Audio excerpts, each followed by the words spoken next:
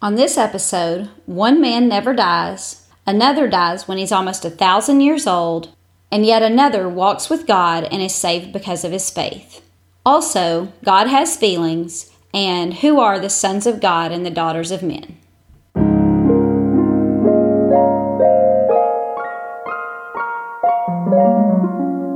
Hello everyone, and welcome to Live Through Jesus with Courtney Gilmore. I'll be reading all the scripture references for you, so you're free to just sit back, listen, and absorb, or you can grab your Bible and read along. Most of the time, I'll be reading from the New King James Version, but if I switch, I'll let you know. At the beginning of each episode, I'll introduce the titles, so if you want the entire study in writing, you can go to livethroughjesus.com and buy it for under $5. Each one will cover 2 to 3 months worth of episodes, and once you buy, then it'll be immediately available for download. In addition to a little extra studying, it also allows you the benefit of some charts and keyword definitions, but it isn't necessary. Okay, so let's get started.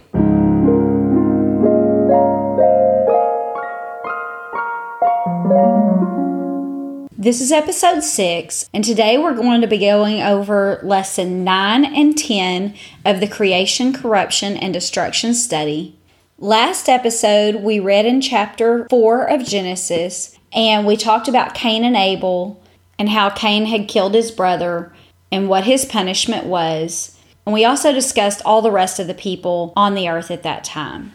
Today we'll be reading from Genesis 5 and part of Genesis 6. And we'll be discussing a couple of important men and how we can please the Lord and not make him upset by our actions.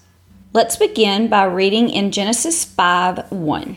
This is the book of the genealogy of Adam. In the day that God created man, he made him in the likeness of God. He created them male and female, and blessed them and called them mankind in the day they were created. And Adam lived 130 years, and begot a son in his own likeness, after his image, and named him Seth.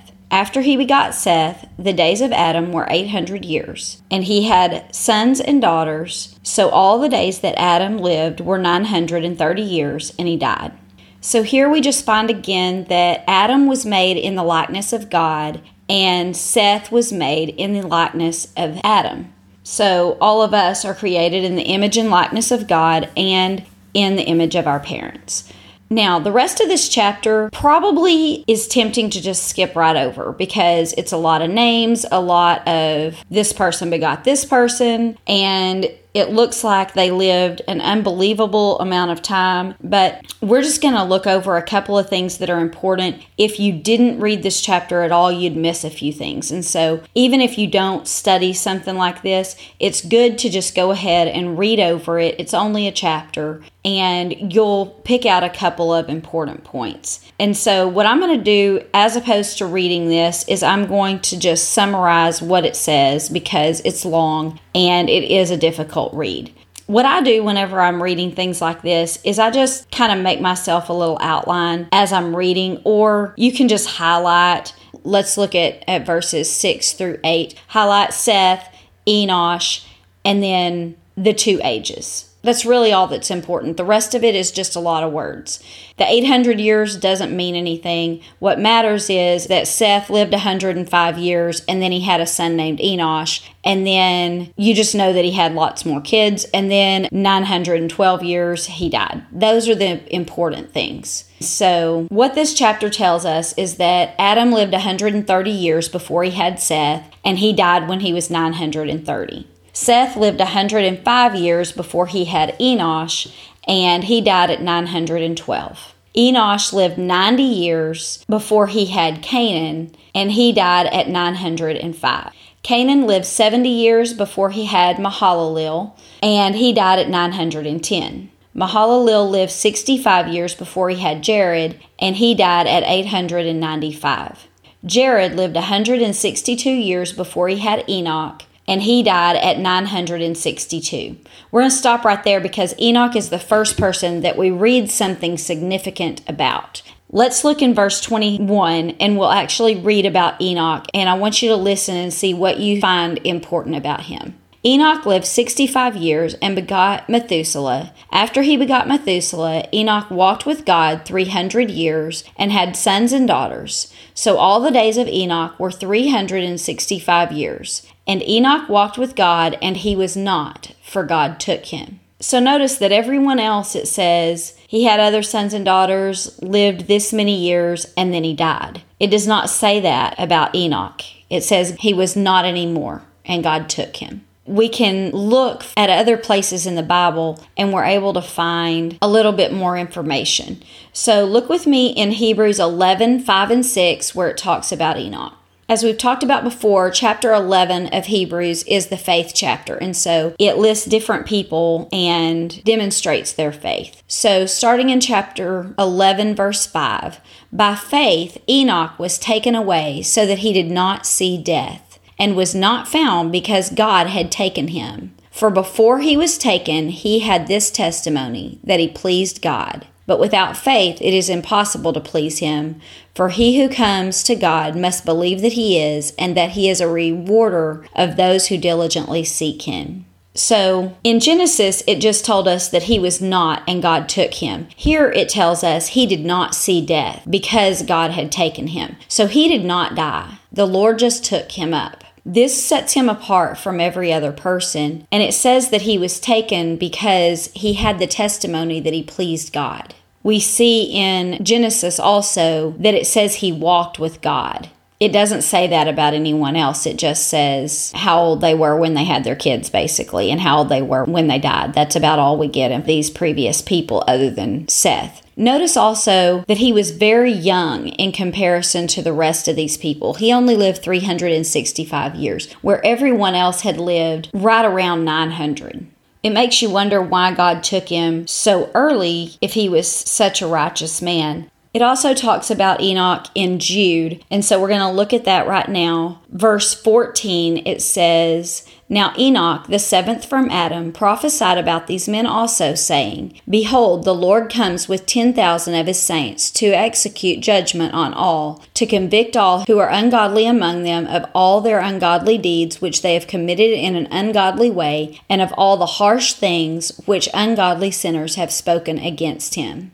So it says that Enoch was saying that about all the people that were surrounding him, that these people were evil. And so it very well may be that God took him so early because he was having to live among such evil people, and it was difficult for him to be alone on this earth as the only one that was really walking with God. We don't know that, but that's just a possibility. What we do know is that he pleased God, and that God took him when he was 365 years old. Now, the next person that we notice something significant about is his son, Methuselah. So let's read about Methuselah in verse 25 of chapter 5 of Genesis. Methuselah lived 187 years and begot Lamech. After he begot Lamech, Methuselah lived 782 years and had sons and daughters. So all the days of Methuselah were 969 years, and he died. Now, on the surface, that doesn't seem all that important. It sounds like everything else. He lived this many years, he had a son, he lived this many more years, had more sons and daughters, died at this age. But what's significant about this is the oldest recorded living man in the Bible. We don't know for certain that there wasn't another man that lived longer than this, but this is the oldest man that has an age recorded in the Bible, and he lived to be 969 years old. After that, it says that his son Lamech lived 182 years, and he had Noah, and then Lamech died when he was 777. Noah is obviously significant because he is the one that builds the ark that we'll talk about in chapter 6. And so we'll read the verse that talks about him. Verse 32 says, And Noah was 500 years old, and Noah begot Shem, Ham, and Japheth. That ends the chapter. Now, I know it must be tempting to pay attention to the ages of these people, and I do want you to pay attention, but we're not going to talk right now about how they lived so long and what all that entailed until after the flood. But do take note that most of them were living around 900 years, Again, there's tons and tons of people on the earth. We're only hearing about one son because this is the lineage of Noah, and that is what we're tracing. So from Seth is Enosh, and then Canaan, and then Mahalalel, Jared, Enoch, Methuselah, Lamech, and Noah. And that's why we're hearing about these specific people. So we don't know how old the rest of them were, but people were living definitely very, very long at this time. And we'll talk about that later. Now we're going to go ahead and go into chapter 6. And this is a controversial passage. And so here's what I'm going to do. We're going to read the first 5 verses of chapter 6, and then I'm going to tell you the different theories and thoughts on this passage, and then I'm going to let you make your own mind up as to what they're talking about here. There's a lot of things that they talk about in the Bible that obviously they understood at the time, but we just don't quite understand because those things just aren't going on anymore. So let me go ahead and read. It says, "Now it came to pass, when men began to multiply on the face of the earth, and daughters were born to them, that the sons of God saw the daughters of men, that they were beautiful, and that they took wives for themselves of all whom they chose. And the Lord said, My spirit shall not strive with man forever, for he is indeed flesh, yet his days shall be 120 years. There were giants on the earth in those days, and also afterwards, when the sons of God came in to the daughters of men, and they bore children to them. Those were the mighty men who were of old, men of renown. Then the Lord saw that the wickedness of man was great on the earth, and that every intent of the thoughts of his heart was only evil continually." Okay, we're going to stop there. So there's different thoughts about who the sons of God were and who the daughters of men were. One thought is that the sons of God were fallen angels that had fallen with Satan and were roaming the earth, and that these angels had taken the forms of men and they were with women here on this earth, and they had children with them. This would make sense as to why they were so wicked. If you look up this phrase, sons of God, every time this phrase is used in the Old Testament, it is used to describe angels. So I'm going to read you those few times. It's all in the book of Job. So in Job 1:6, it says, "Now there was a day when the sons of God came to present themselves before the Lord, and Satan also came among them. And the Lord said to Satan, Where do you come from?" So Satan is appearing before God, and it seems that this is other angels that are also with him, because Satan is a fallen angel. Again, in chapter 2, verse 1, it says, "Again there was a day when the sons of God came to present themselves before the Lord, and Satan came also with them to present himself before the Lord." And then it's even a little more clear that these are angels in chapter 38. So this is God talking to Job, and we're going to start in verse 4. It says, "Where were you when I laid the foundations of the earth? Tell me if you have understanding. Who determined its measurements? Surely you know. Or who stretched the line upon it? To what were its foundations fastened? Or who laid its cornerstone? When the morning stars sang together and all the sons of God shouted for joy." So this is obviously at creation, and it says the sons of God were shouting for joy. Well, no one was created, no person was created to shout for joy at this point, because this is when he lays the foundations of the earth. And so the only people that were there at that time were angels.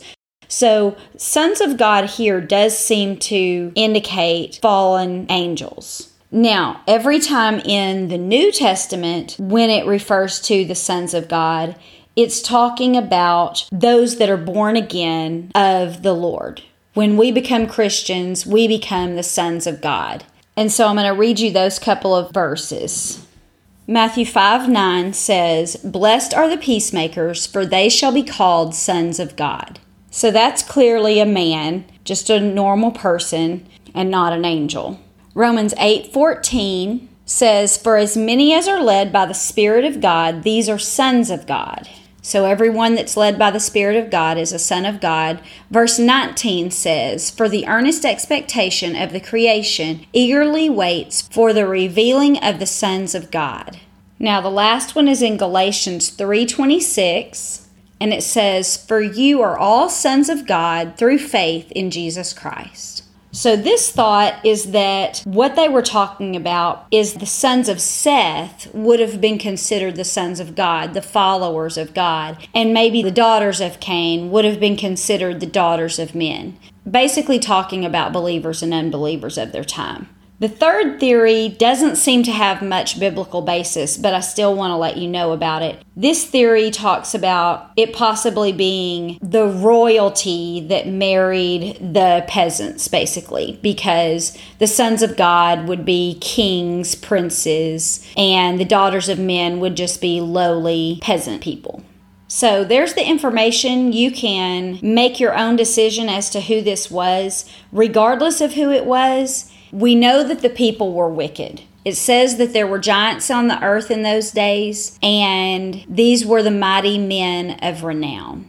Now, one other thing I want to talk about is this 120 years that's spoken about in verse 3. It says, "My spirit shall not strive with man forever, for he is indeed flesh, yet his days shall be 120 years." So there are people that believe that God says men are no longer going to live 900 and something years. They're going to only live to be 120. That's about all I can take. And the problem with that is that if you look, even after the flood, the people are still living up to 500 years at first. So that can't be what they're talking about. Right after he tells him that his spirit won't strive with man forever, then he starts talking about how wicked the people are, and then he explains that he's going to destroy the entire earth. Look in verse 6. "And the Lord was sorry that he had made man on the earth, and he was grieved in his heart. So the Lord said, I will destroy man whom I've created from the face of the earth, both man and beast, creeping thing and birds of the air, for I'm sorry that I've made them." So it makes much more sense that he's saying he isn't going to struggle with these men for any more than 120 years. At that point, he's going to destroy the earth. I want you to notice something else about those verses where it says that God is sorry that he's made man. It says he's grieved in his heart. Look also at verse 11 and 12. It says, "The earth also was corrupt before God, and the earth was filled with violence. So God looked upon the earth, and indeed it was corrupt, for all flesh had corrupted their way on the earth." God is sad because everything has gotten so far away from what he had created it to be. This word corrupt means to decay. They have a complete loss of morality. They're decayed from where they were intended to be when he created them. It's just gotten worse and worse. It says the earth was filled with violence.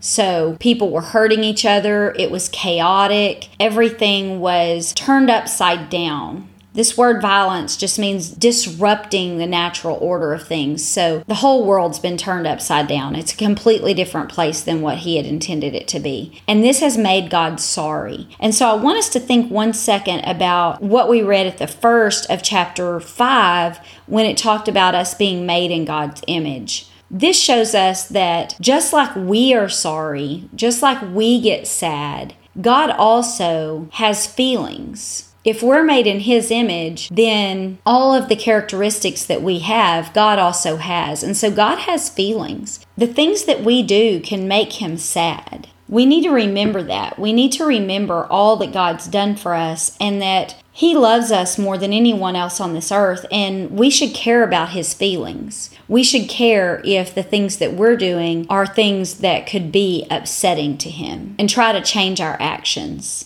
Also, you notice that it says the intent of the thoughts of their heart were evil continually. We want to change our thoughts. If our thoughts are not pleasing to the Lord, then we want to do something about that because we do not want to make God sorry. Sometimes we forget that he has feelings because we're not sitting here looking at him face to face, and he seems as though he's this stoic figure, but he has feelings just like us. That's what it means to be made in his image. So we need to be aware of that. Now, we skipped verses 8, 9, and 10, and so I want to read those now. It says, "But Noah found grace in the eyes of the Lord." This is the genealogy of Noah. Noah was a just man, perfect in his generations. Noah walked with God. And Noah begat 3 sons, Shem, Ham, and Japheth. So the three things that set him apart, that made him find grace in God's eyes, was that he was just and perfect and that he walked with God. Some other versions say righteous and blameless and walking with God. This word blameless or perfect doesn't mean without sin, because no man is without sin. Blameless just means that you aren't a person that can be blamed.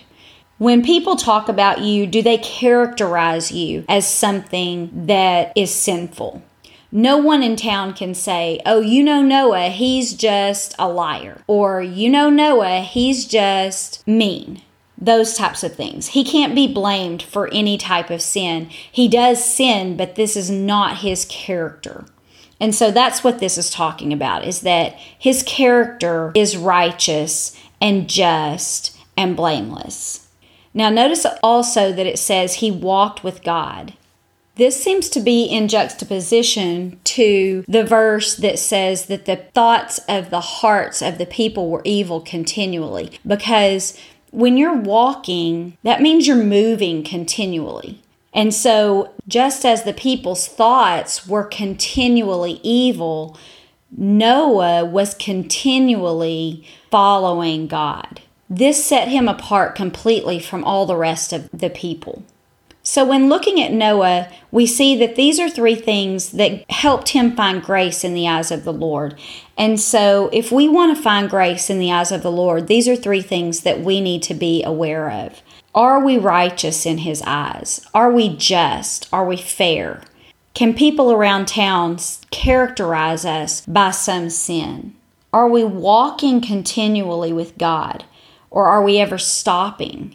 You know, God wants us to grow. He wants us to be continually progressing. And so if we're stopping, even if we are not turning around and going backwards or going along a different path, even stopping is not walking with God.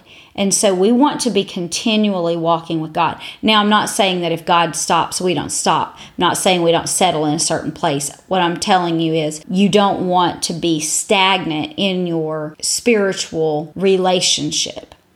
Now, the last thing we're going to talk about on this episode is Noah's faith. Look in verse 13. And God said to Noah, "The end of all flesh has come before me, for the earth is filled with violence through them. And behold, I will destroy them with the earth." Now, we're going to skip these next couple of parts because God's giving him instructions, and we're going to talk about that next episode. Skip down to verse 17. It says, "And behold, I myself am bringing floodwaters on the earth to destroy from under heaven all flesh in which is the breath of life. Everything that is on the earth shall die. But I will establish my covenant with you, and you shall go into the ark, you and your sons, your wife and your sons' wives with you." Now in verse 14 through 16, it tells him that he's going to build an ark, and it explains how to do that, and that's what is going to save him. So I just want to talk a little bit about what kind of faith it must have taken to believe that God was going to destroy the entire earth with flood waters when it quite possibly had never rained before. Remember at creation we discussed that it said before it rained there was only a mist that came from the earth. And it never discusses rain before this moment, raining from the sky. And so some people believe that it did eventually rain after God had made the man and he was able to till the earth. And others believe that it did not rain until this moment. And if it had not rained until this moment, then this would be difficult to accept by faith. Also, if it took him 120 years to build this boat, he had to be very dedicated. He had to do it by specific instructions that the Lord gives to him. And this would just take a lot of dedication and faith to believe that God was going to do something like this, enough to act on his belief. And so I want you to look in Hebrews 11:7. Remember, we said this was the faith chapter. This tells us the faith that Noah had to have. It says, "By faith, Noah, being divinely warned of things not yet seen, moved with godly fear, prepared an ark for the saving of his household, by which he condemned the world and became heir of the righteousness which is according to faith." So it says that he had faith to believe in something that he was warned about that he had never seen before.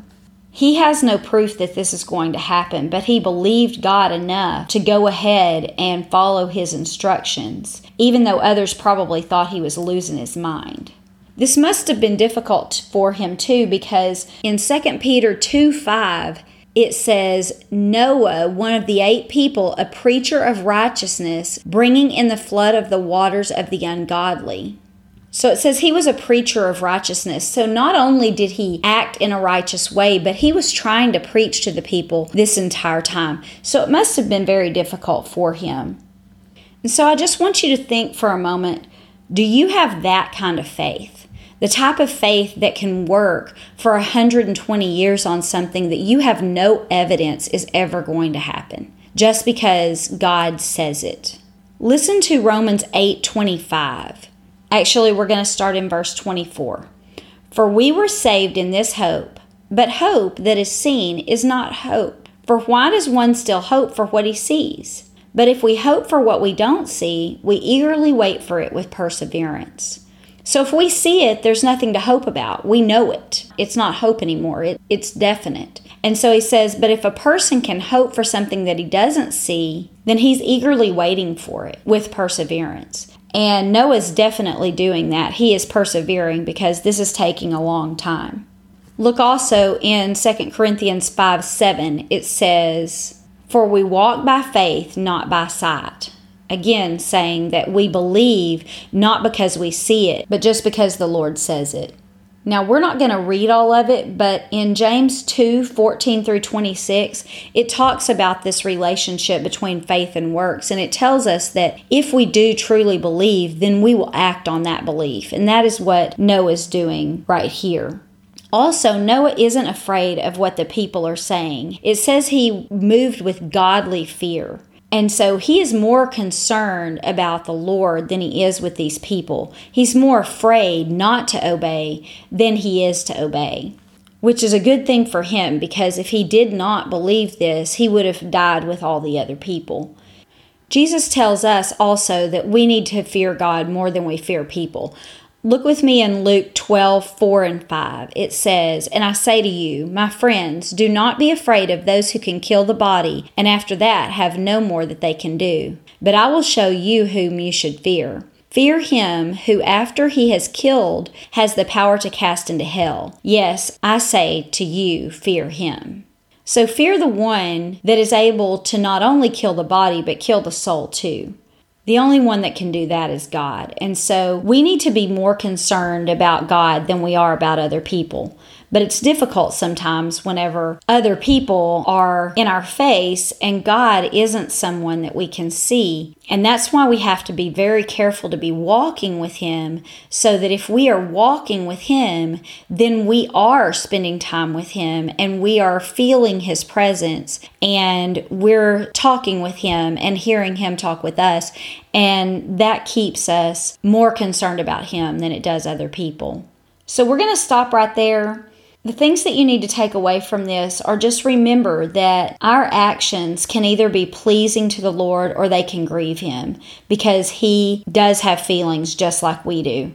And so we need to be sure that we are being righteous, just, blameless, walking with Him, being faithful, fearing Him, more concerned about Him than we are others, and practicing our faith in Him. Feel free to email me. My email address is Courtney@livethroughjesus.com. I'll answer all the emails that I can. I'd love to hear your thoughts or questions. Next episode, we'll talk about the building of the ark and the flood and all of those things. It should be a little more fun to discuss. So make sure that you subscribe so that you don't miss that episode. Thanks and have a good day.